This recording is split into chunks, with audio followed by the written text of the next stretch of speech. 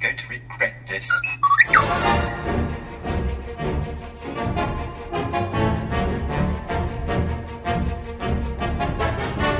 got a bad feeling about this. Hello, what have we here? Red 5 standing by. This is our rescue. I am a Jedi, like my father before me. Good dude. Everything's perfectly all right now. We're fine. We're all fine here now. Thank you. How are you?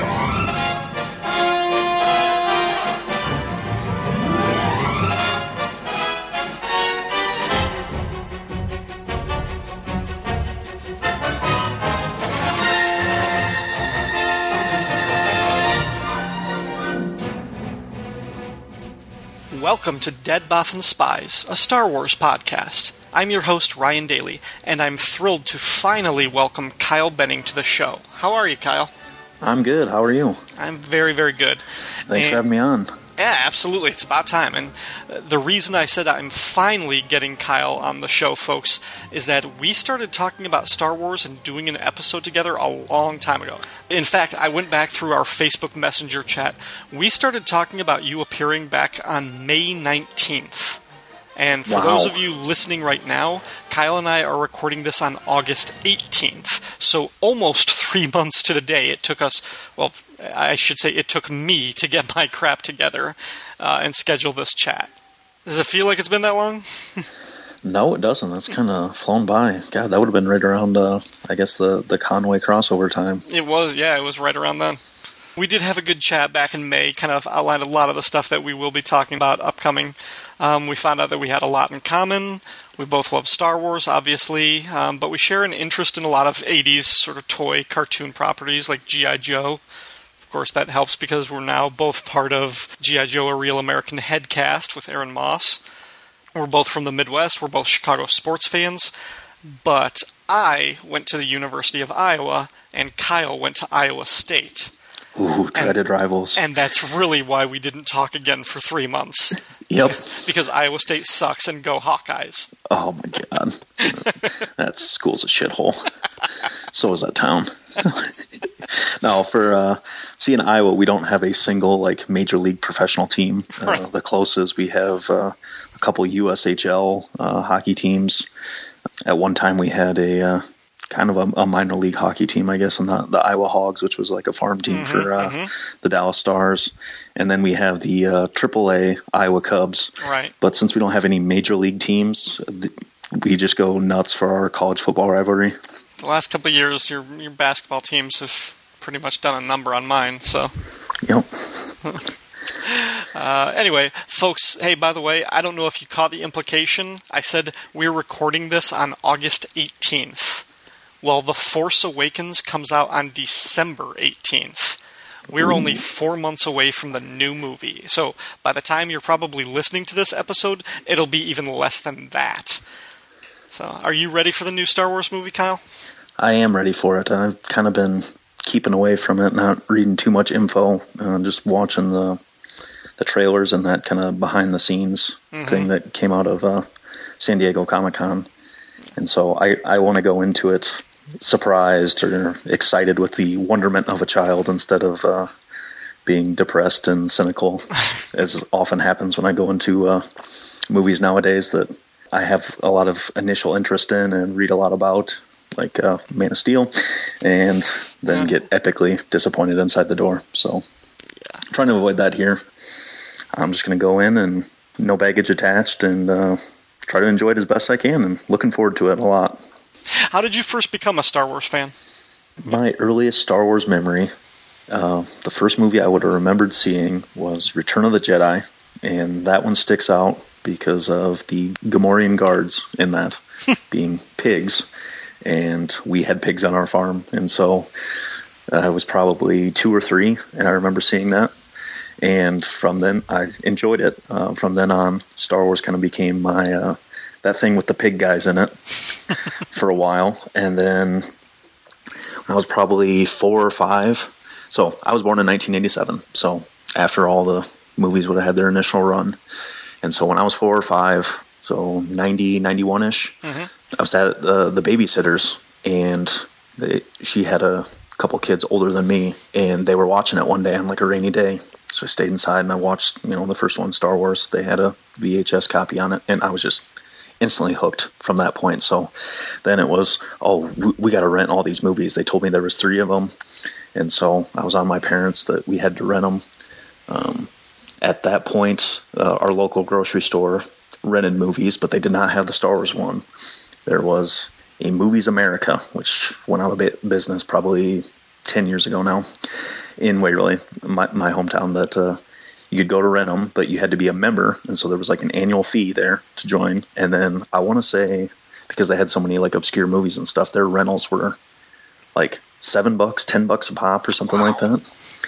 So at least once a month, I would convince my parents to go rent all 3 movies, and we would watch them all weekend. So they were dropping $21 to $30, once a month just to watch Star Wars. I was just an addict. And so I would have been a little ahead of the curve there. That was, a couple of years before Star Wars really had the 90s resurgence. Mm-hmm. And then it became, super popular.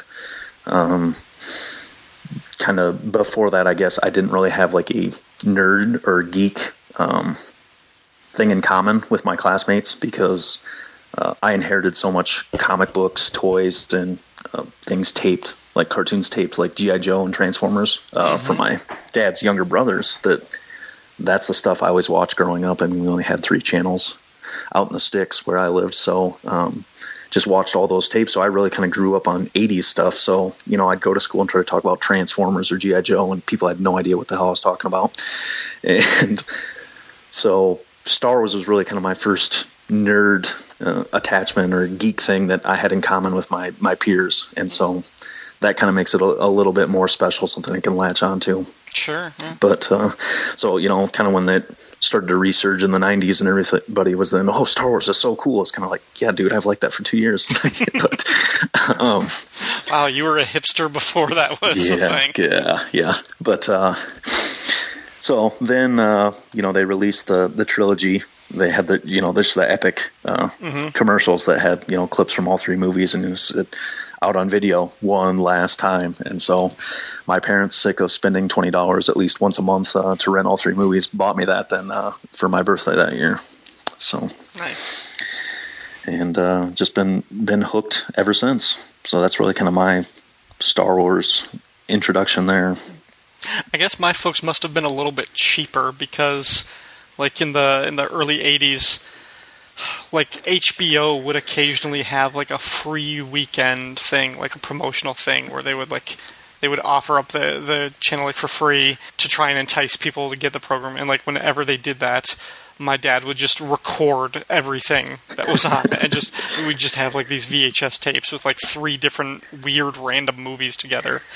We did the same thing. Yeah. Then we got DirecTV when I was like 10 or 11 years old, and that was the same. When we get the free, like right when we signed up, we got it for a month or 2 or 3 or something like that free, and we just tape shit off there all the time. Yeah, absolutely. And then eventually they got to the point where I think my dad got 2 VCRs, and we could do the thing like the double deck where like if we were like rented a movie, we popped it in one VCR, and then we would record it on a blank VHS on the other one.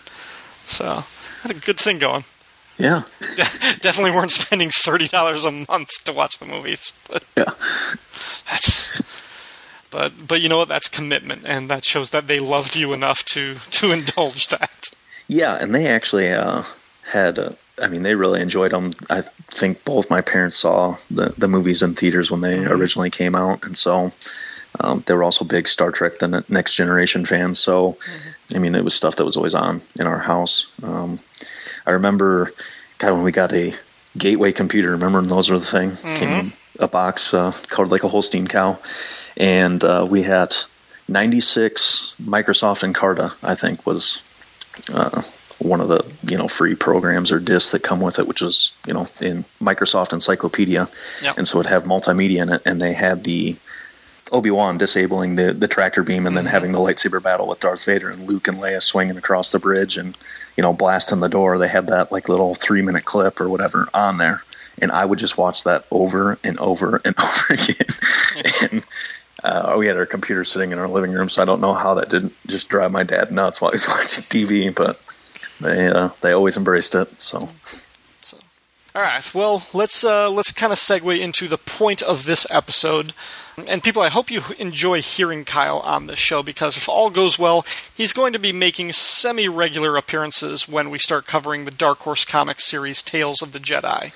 And that is going to start in an upcoming episode.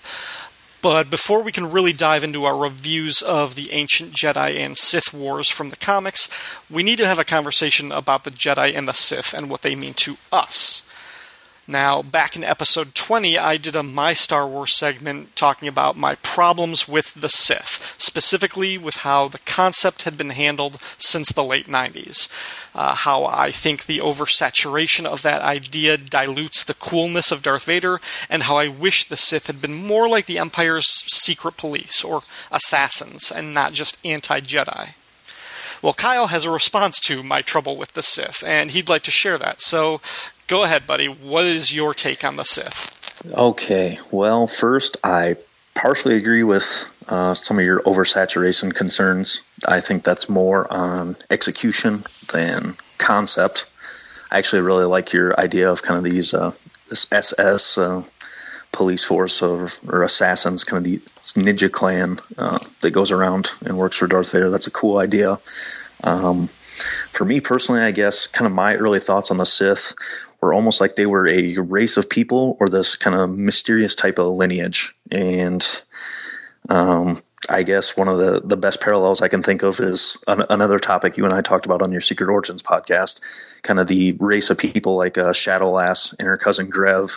They're kind of this magical, barbaric race that, had the shadow power passed down from them from their ancestors. And and the Tales of the Jedi series that we're going to eventually get to, there was a distinction between Sith and then the Fallen or Dark Jedi, as they were called, and they were not, necessarily the same. Sometimes they use those terms differently. Other times later in the series, they start to become kind of ambiguous and swapped out for each other. That definition kind of evolves throughout the series, but I guess early on they weren't the same, and my early, I guess, opinion or take on it was that they were definitely different as well. I guess another way to describe it is I kind of viewed the Sith almost like the Stygian people from the Conan stories. They're kind of this race of dark, evil, in that case, snake-worshipping magicians or priests with dark powers. And so I've been a Conan fan for as long as I can remember. It's probably the first rated R movie I ever saw, whenever that was on. Like if we'd go to my grandparents at cable or whatever, that'd be on late at night, and I'd sit up and watch that with my dad. I think my first rated R movie was The Terminator, so Arnold Schwarzenegger. That was definitely probably in the first five, Terminator, and then Time Cop. Jean-Claude Van Damme was in that one. But anyway, that parallel kind of to like the Stygian people was one that kind of stuck with me early on. And so, in my young mind, I guess that's kind of what was the definition or connotation of the term Sith, and that kind of still sticks with me today. Whereas the Dark Jedi, on the other hand, they were more akin to the modern, or I guess prequel on or post prequel definition of the Sith. Some of them were kind of sort of Jedi. They were thoroughly trained in control and mastery of the Force, and then they essentially just said, screw it, I'm done with this. I'm looking out for numero uno, for their various regions. So, the Jedi to me, I guess, are supposed to be more like samurai, a group of dedicated, honor-bound warriors that, live a life of selflessness. And, they use the Force for good to benefit others. The Dark Jedi, on the other hand, were just essentially, corrupted by the power, and they used it for selfish ends. And so I guess, really the idea of this, kind of master Jedi order that has a ruling presence, I'm not a big fan of that. That's really what I would consider more a Dark Jedi type of setup, or more of a hierarchy they'd go for, kind of like a corrupt setup of like the Roman Catholic Empire, kind of around the time that Martin Luther posted his 95 Thesis. I completely agree.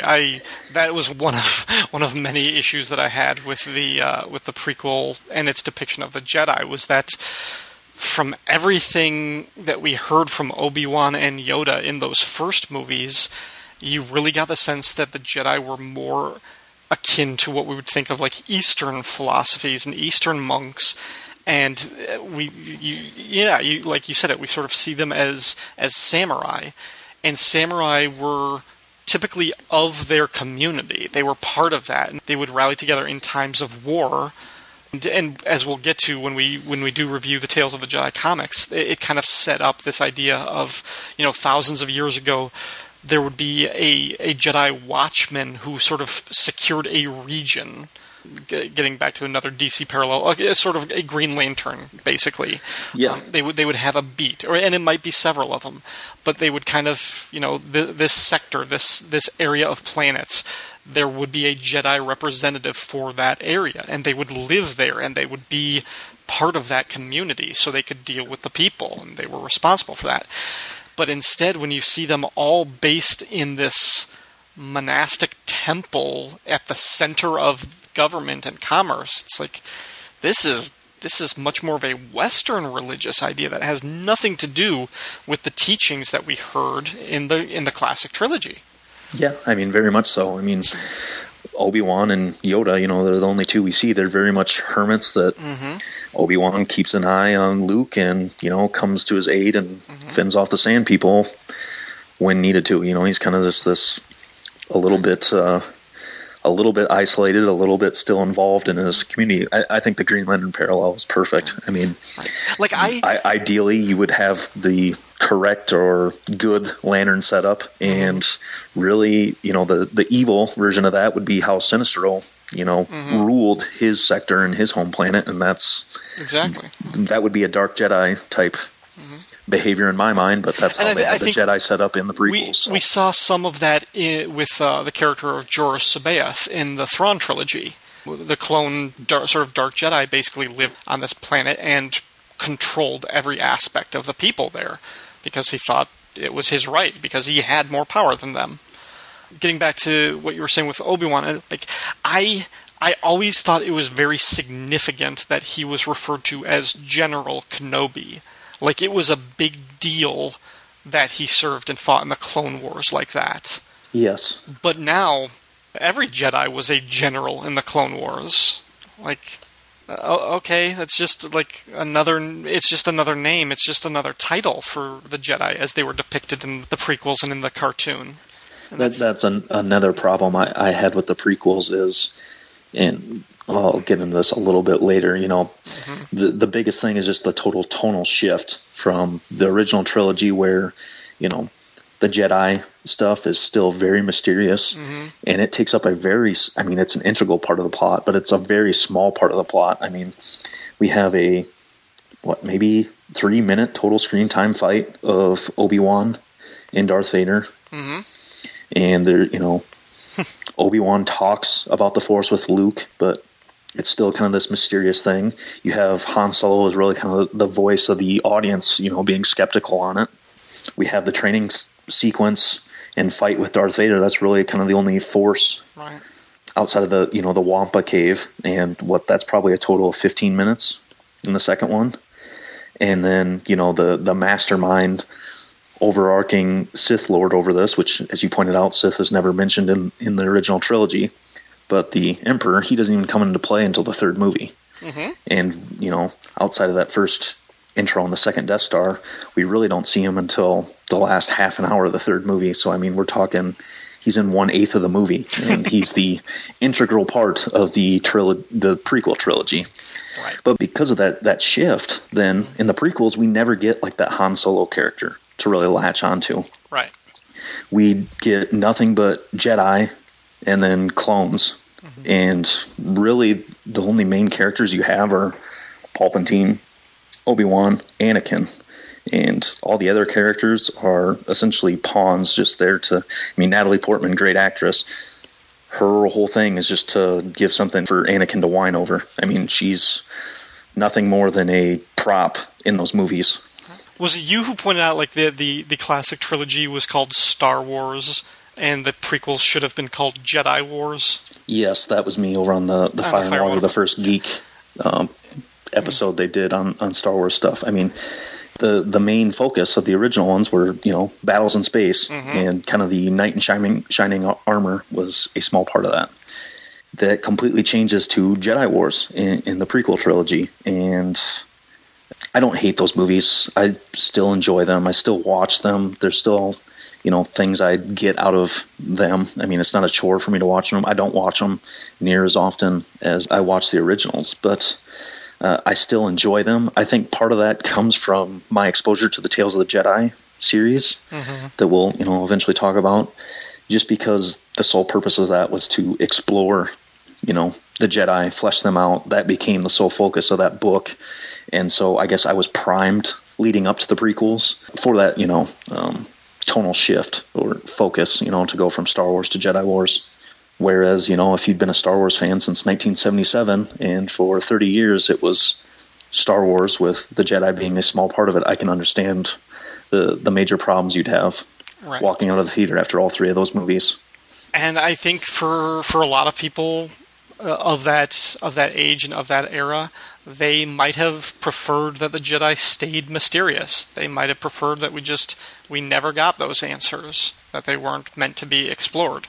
And for that reason, I've talked to some people who weren't fond of the Tales of the Jedi comic for that reason, that they had no interest in that because they didn't want these pages uncovered. And I get that. I think the series acquits itself better by exploring enough good avenues of the Jedi without being the sort of prequel origin story that ruins everything. Yeah, I totally agree. There are some missteps in the series, but for the most part, they introduce enough new elements, and it's far enough removed from the timeline of the original trilogy. It's 4,000 years before the time of Luke Skywalker, so there's enough breathing room there that nothing they lay out in these books really necessarily has implications further on down the line. And so, they open up enough new avenues that they can kind of introduce some mystery more around there, and they kind of explore those avenues more than instead of fleshing out the Force. So, it's definitely Force shifted, and, they do, add more details, flesh that out a little bit. But I think there's enough new mysteries that are self-contained within the book that they introduce that it doesn't have near as much baggage with it as the prequels do for trying to do the same thing in a different direction, only 40 years before the first Star Wars movie. Right. And also, Ed, as you pointed out, this series, this was the niche book that was dedicated to the Jedi. This was about that. It was in the title. Yes. So it wasn't advertising itself as what the whole galaxy is about. It wasn't trying to encompass the life of a smuggler and the life of a young rebel princess and all of these disparate groups of characters coming together to make this cataclysmic change in the galaxy. No, this was just about one specific set of that world that they were going to flesh out. Just like X-Wing Rogue Squadron was one specific set of that world that they were going to flesh out, and they were completely different. Yeah, Dark Horse really did a good job of diversifying the books in kind of the eras they explored when they got the Star Wars license. I think so too. Yeah. They had the X-Wing Rogue Squadron, like you mentioned. They had the Dark Empire books, which were post Jedi. They had these that were very, very early, or thousands of years before the first Star Wars movie.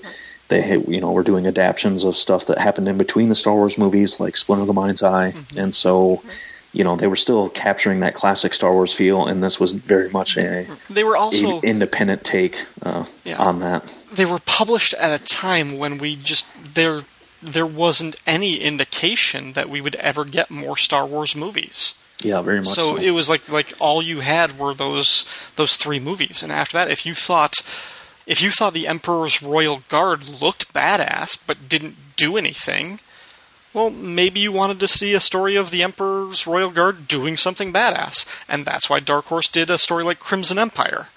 Yep. Now, whether that story was good or not, well, that could be debated later on. But I think they had the freedom to explore and uncover these things because nobody else was going to.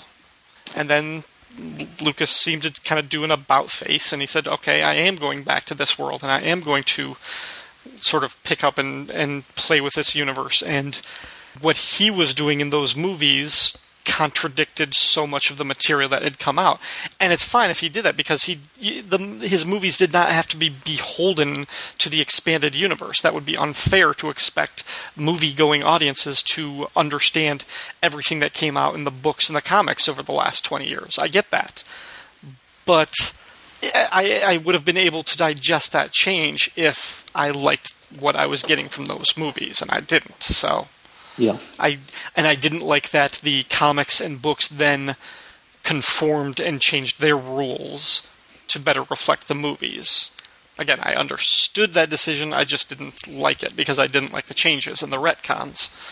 Before I found this series, I had gotten this Essential Guide to Star Wars Characters that came out in 1995. I probably got it the year it came out.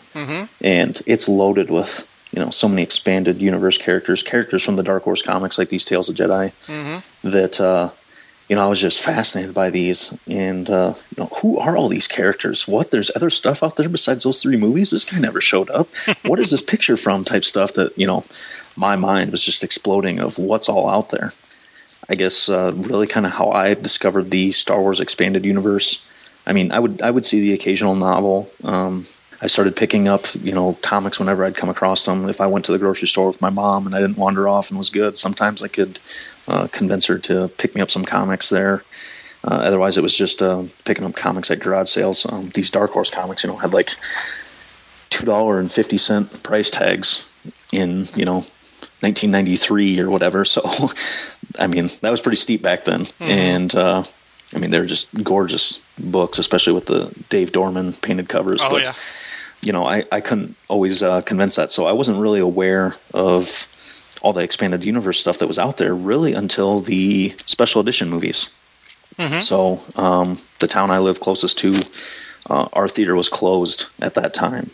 It had been flooded a couple of years before, and so new owners had bought it and were in the middle of remodeling it. And so the closest theater we had that aired the special edition movies was about 35, 40 miles away. I could just pick one, and so my favorite movie being The Empire Strikes Back. That was the one I got to go see in the theater. And so we went. It was like a 10 o'clock showing, and that movie wasn't short. So we as a family went, including my sister who's 3 years younger than me. She fell asleep, which how with the surround sound system that was in that theater, I don't know how that was possible with the Star Destroyers rumbling on screen. But when we went to the movie, there was, and it just pains me. I can't find it. I don't know what it is, but it was we got some sort of catalog when we went to the movie and bought our ticket for free, and it was just loaded with Star Wars stuff. I mean, it had pictures of standees, props, all the comic books, action figures. And so I started looking through these, and I was just like, oh my God, what are all these comic books that are in here? And there were 4 covers that stuck out to me in that. And one was Star Wars Droids number 3, which shows like a very pissed off looking C-3PO holding an assault rifle pointed like at the reader. The other one was the cover to the Dark Empire trade paperback, which has Luke in the all black. Basically wearing Vader's costume without the helmet. And then Tales of the Jedi, The Golden Age of the Sith, number 0, which had kind of this alien in like a karate type pose. He had very ancient Egyptian type kind of jewelry on him. And then you see 2 people that really kind of give you this regal, again, ancient Egyptian vibe. Remind me of something out of the 10 Commandments movie. Yep. So that really kind of helped cement my early, connotation or conception of what the Sith were. There it is, Sith on the cover. Ooh, what's Sith? That sounds cool. And you see kind of this ancient, Stygian or Egyptian kind of civilized but dark, barbaric vibe you get from it.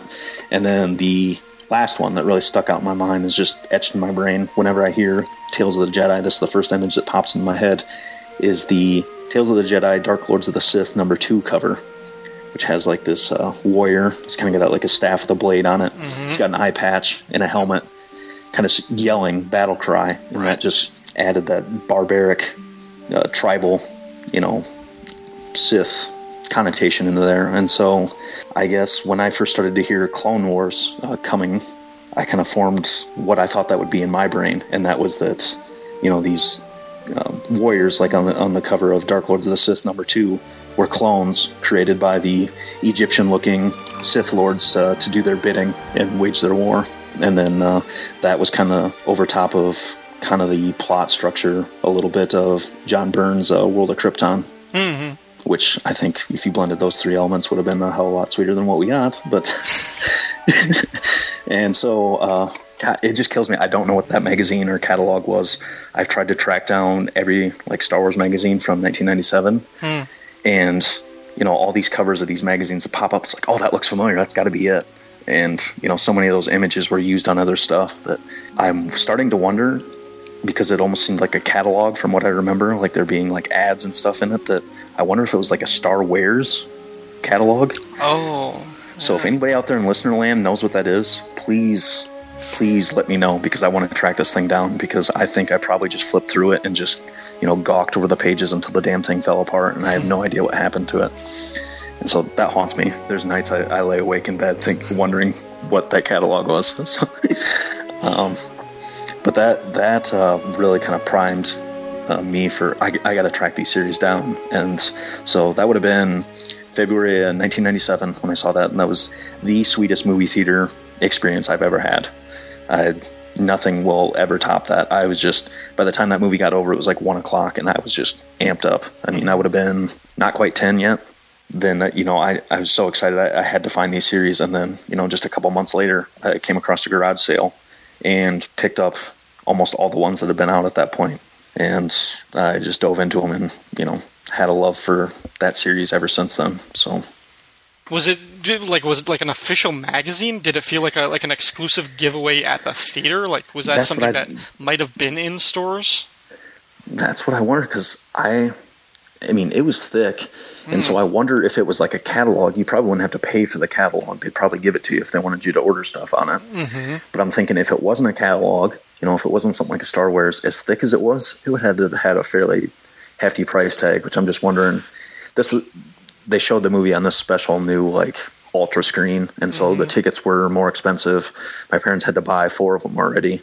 Right. I don't know if they would have sprung for that catalog if it cost something. So, but I definitely got it at the movie, because I remember sitting there, you're waiting for the ads and before it starts the prequels or the previews. And so you got the kind of the dimmed lights on, and I was, just tearing through that thing while we were waiting for it. Just getting more and more excited waiting for the movie to come on.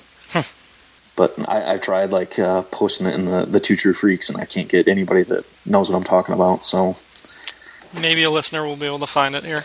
Yeah. So. Let's go back and kind of think about the Sith as depicted in the movies. Okay, I have a ton to say about that.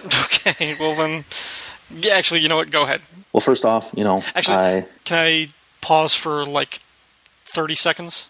Sure can. I need to go into the other room and grab some. I'm not going to disconnect this call. I'm just going to put the mic down. I got to go into the other room because there's a book that I want to reference, and I think I left it in another room.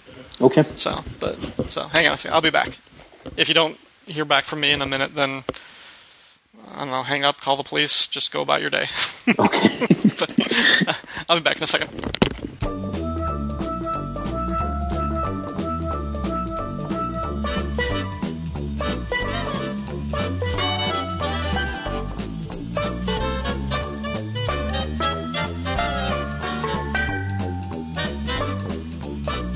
Alright, thanks for waiting.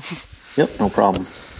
There's this old encyclopedia thing that I got years ago called A Guide to the Star Wars Universe, expanded 2nd edition, and it's just an encyclopedia of all Star Wars terms and everything, and my copy is beaten to crap. But this came out in... When was this? This was published in 1994. Ooh, okay. So I'm actually... Del Rey published it? Yeah, and I'm trying to see what it says about the Sith in this, because this would have been really early in...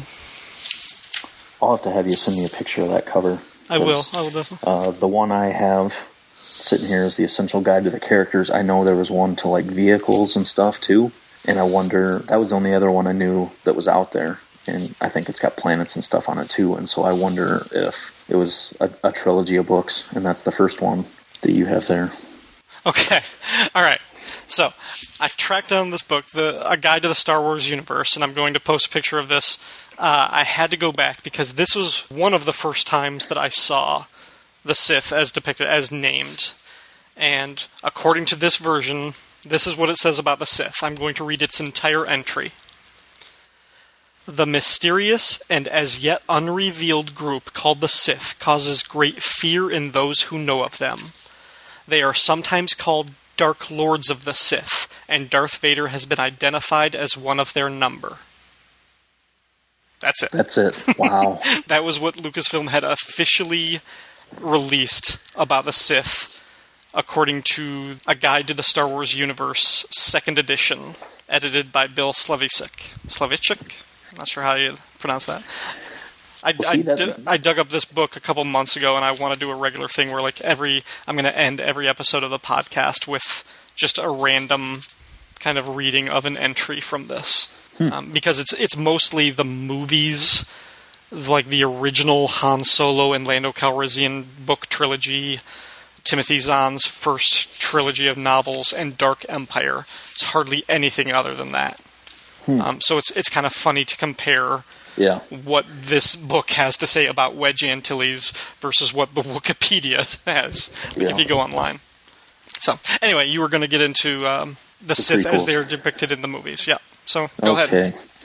All right. Well, kind of building on the idea of the corrupt Roman Catholic Empire around the time Martin Luther posted his 95 Thesis, I would think that would have been more of a, dark, corrupt, using their power, inappropriate. That would have been more of a ruling chain for like a dark Jedi. Mm-hmm. And so, they had dominion over stuff. They were doing some shady things. Now, how Lucas uses that setup in the prequels is that's the Jedi, the Jedi Order.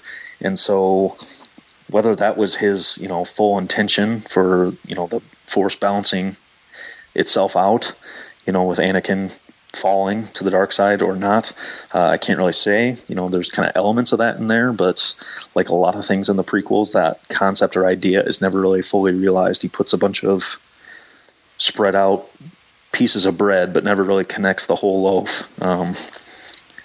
And, for someone who's not particularly a subtle storyteller, to not really fully connect the dots, didn't pan out too well for him in the prequels.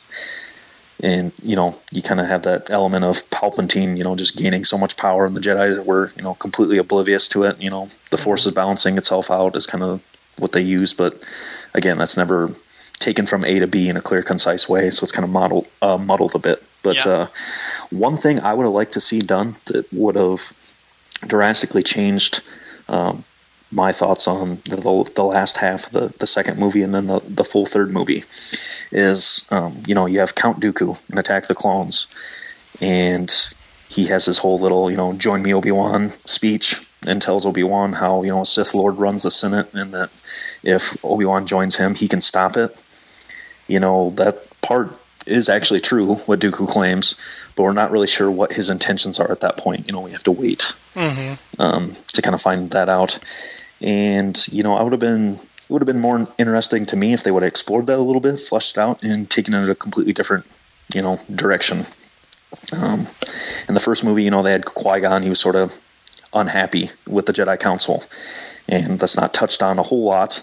It's never really fully realized or explored why he feels that way. But we know that Dooku was his former master, and so it would make sense that they both possibly felt that way. So, maybe Dooku feels that, he sees the Jedi Order as corrupt. They're acting more like Dark Jedi. He goes off, leaves the Jedi Order, knows something isn't right. He starts investigating, and because, he hasn't become power hungry or corrupt like the Jedi Council, he's maybe more attuned to the Force. He realizes what's going on. He starts sniffing around and starts to flush Palpatine out. And, he says, okay, this dude is the Sith Lord. I need to get close to him. I need to go undercover and join the Sith. And, if I learn their ways, then I can fully destroy them from within, kind of like what Luke does in Dark Empire. Mm-hmm. And of course, like every Jedi before him and after him, once he taps into that power, and he, so to speak, tastes of the forbidden fruit, he becomes lost forever. And I think that would have been cool if that would have been the route they went. And so you have that both sides are bad there, the Sith, and say Palpatine is an actual Sith person, still have them distinct. The Jedi Order are actually Dark Jedi, and Dooku's trying to be in the middle to stop both, and eventually, he succumbs fully to the dark side, becomes the thing he was trying to destroy. It have a very, Exar Kun fall in Tales of the Jedi type vibe. Yeah. But they could execute it differently. And so one of the problems and thing you touched on is how it's become kind of watered down and less special.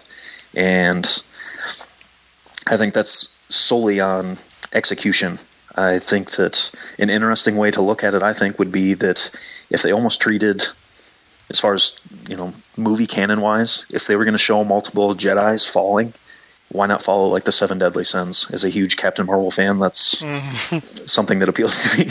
But, each one falling to the dark side for different purposes. Right. And then you have, say, Anakin's fall, actually have that kind of be almost, not fall in line with those 7 Deadly Sins. It's actually out of a more pure reason. It's out of love. Mm-hmm. Like Sam Elliott says in the first Ghost Rider movie, a man that sells his soul for the power of love's got the power to change the world, or something along that line. So all, eat beef for dinner, Sam Elliott. But obviously love plays a huge factor throughout the movies. I mean, the Han Solo Leia love story in the last 2 movies. But, as far as Anakin fell, for Darth Vader really to have the reversal at the end of Return of the Jedi, that can only be out of love. And since, Lucas obviously played with the love infatuation in the prequels, but it was much more obsession-based than truly love. I think that's kind of what he was still going for, but he just pulled it off horribly. Totally agree. I definitely see that, and I like the idea of Anakin's fall having a little bit to do with wanting, above all else, to protect the people that he loved and to save those lives, and he would take the power. It just wasn't made clear how Palpatine was going to give him that power, or what exactly his game was. It was just so muddled. And that too is, he never really focused. Nothing made Anakin special. This is why I hate the rule of 2, because to be a Jedi, you have to be selfless, right? Mm-hmm. Think of how many, say, DC Universe, think of how many superheroes there are, and each one of them has multiple supervillains. Right? Because it's a lot easier to be a bad guy. There should always be more corrupt people that are Force attuned than right people that walk the path of righteousness, because that's the harder path. Right. So there should be a hell of a lot less Jedi than there should be fallen Jedi or Sith people around. Mm-hmm. Because being righteous, being a true Jedi is the special thing, not being powerful and abusing that power. Right, it's harder to be a Jedi than to be a Sith. Exactly, and so I think being a Jedi should be more special than being one of the 2 Sith wandering around the universe. That's one aspect that particularly that I really like in the Tales of the Jedi is there's always these there's varying levels of corruptness in the people they encounter. There's some that are just purely selfish and they use their Force powers, to steal stuff, to amass riches. There's other people that rule people with them. There's other people that are just outright evil, and there's other people that just use it to, eke out an existence. But they just use their powers for selfish gains, but it's just to stay alive. Where was I going with all that? But but with Anakin, they don't focus it. They show, aspects throughout the movies where he's just a psycho, raging, hormonal maniac. There's times he's talking about how he should be the most powerful Jedi of all, so he's power hungry. Mm-hmm. He's just a totally unbalanced evil dude at times, and so that definitely makes his fall less special. Right. He isn't, this person that out of love made this terrible decision. He was a person that was headed down that path one way or another. Mm-hmm. there was no line between a dark or fallen Jedi and a Sith. It was like, okay, there have got to be Jedi who have embraced the dark side or who have succumbed and have fallen, but have never embraced like the sort of practices of the Sith, unless Sith literally means dark Jedi. And we don't get that distinction. We don't get that made clear in the movies. I agree, and I think they should be totally different. Again, the kind of corrupt or selfish warrior versus the Sith always gave me that mysterious kind of, back, for lack of a better term, almost pagan sorceress or priestess type thing. In Tales of the Jedi, there seemed to be a good distinction, and then we don't get that in the prequels. No, because it's whoever is evil is branded a Sith. And again, going back to the original, in the movies we never heard that word, the Sith. But I never got the impression that if Luke killed Darth Vader and replaced him, I never once thought that would make him a Dark Lord of the Sith, like that he would just sort of inherit that. Like I was like we didn't even know that the Emperor was a Sith or anything to do with it. Like I thought that was just an honorific that applied to Vader, not to every bad guy who has the Force. Yeah, and much more in line like that. I mean, you never see Palpatine wield, a lightsaber in the original trilogy. Mm-hmm. I guess that idea of Sith was very much that he was a Sith. He's kind of this weird old creepy priest dude that could throw Force lightning at you. Mm-hmm. That would be more of a Sith instead of this great Jedi warrior that decided he, maybe wanted a shortcut to not necessarily the dark power of, like the necromancer type powers that Palpatine hints at in the prequels, but more of the raw power, almost like taking Force steroids by going to the dark side. Wants to hit more Force home runs than, be on full on psycho evil dude. But getting back to your idea of what might have saved the story and Dooku in particular, you can sort of see the ghost of what he was going for in Attack of the Clones, but it wasn't pulled off. And I really liked your idea that Dooku might have been the one rational Jedi in this system that had just gotten so bloated and stagnant that it couldn't see the corruption at its core. And what if Dooku was the one guy who had to go rogue in order to prove that there was something wrong with this, and that other Jedi were dispatched to go after him, to hunt him down because they thought he was a threat, because they thought he had succumbed to the dark side. But what if really he was the good guy, that he was the hero? And I would take it a step further and make I would apply that sort of story that we see in a lot of the books and comics of the Jedi who infiltrates the Sith in order to bring it down from the inside. I wouldn't have made that Dooku. I would have made that Anakin's story. No, that would have been a good one. And maybe Anakin abandons Obi-Wan and joins up with Dooku, and they're together for a time or something. Or I don't know. There were just so many better ways that story could have been handled. But yeah, you said there was nothing particularly special about Anakin in those movies, and I completely agree. We are told constantly that he is special, and we're never shown why that is. No, I mean, we get short glimpses of that, he might be more powerful than other Jedi. We never really, honestly, in my opinion, we never see him eclipse Obi-Wan's level, I don't think. Mm-mm. I mean, Obi-Wan kicks his ass in the end, and he doesn't have any of the things that should truly make a Jedi special, like the self-control, the pure selflessness. I mean, he is a powerful, but not the most powerful Force wielder we see on screen, with none of the self-control or characteristics that make a Jedi good. Mm-hmm. Having read all the Tales of the Jedi, he's just one of many to follow the dark. I mean, he's a dime a dozen. Any other thoughts on... It has many problems. I do still enjoy them. I think part of that, there is, like we talked earlier, there is obviously a huge tonal shift or focus shift from Star Wars to Jedi Wars in the prequels. Having been such a big fan of the Tales of the Jedi series and devouring that in the summer of '97, which at that point, I would have been a Star Wars fan for 5 or 6 years, probably.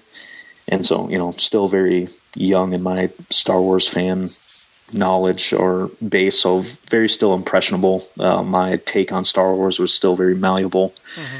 And so having been primed for that change to focus with the Tales of the Jedi series, I think I was more receptive to, not having a Han Solo character to latch on to, only having a handful of Jedi being the main focus and everybody else just being props in the background.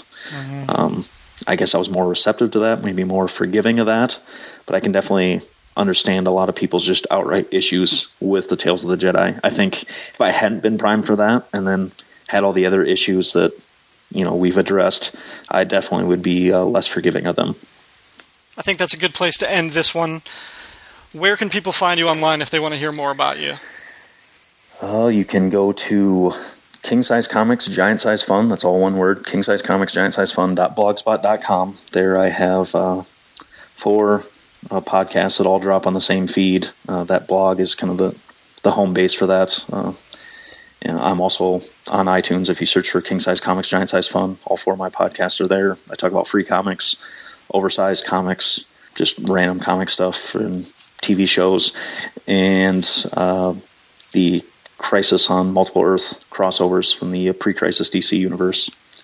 And you can also find me, along with you, at the G.I. Joe Real American Headcast, part of the Head Speaks network of podcasts, where we join our pal Aaron Moss to talk about how awesome the 1980s G.I. Joe series is. Well, thank you very much for being part of this episode of Dead Boffin Spies. Kyle, we will definitely have you back in the near future. That's all for this episode. I hope you enjoyed my talk with Kyle Benning. And as you heard at the beginning of this episode, Star Wars The Force Awakens is now less than 4 months away. I've got a ton of stuff planned for upcoming episodes of this show, just as long as I can make the time to get them recorded and edited. But you can definitely expect to hear the first part of our coverage of Tales of the Jedi in a couple weeks. If you enjoyed this show, you can leave feedback at the blog page at deadboffinspies.blogspot.com or the Facebook page at facebook.com/deadboffinspies.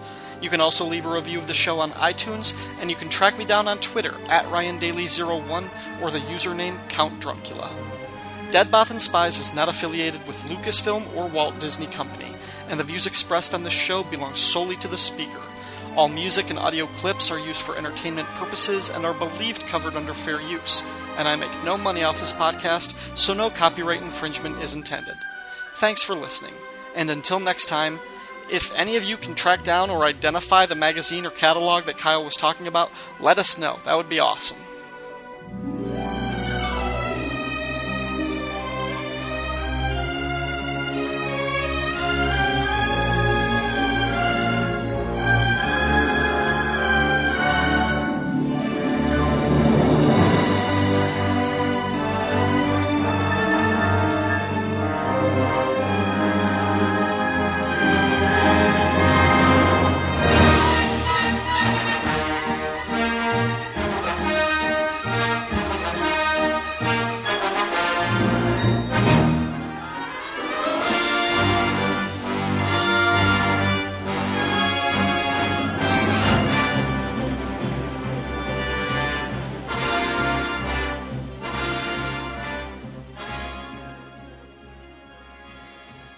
Today's selection from A Guide to the Star Wars Universe. Alluvial Damper.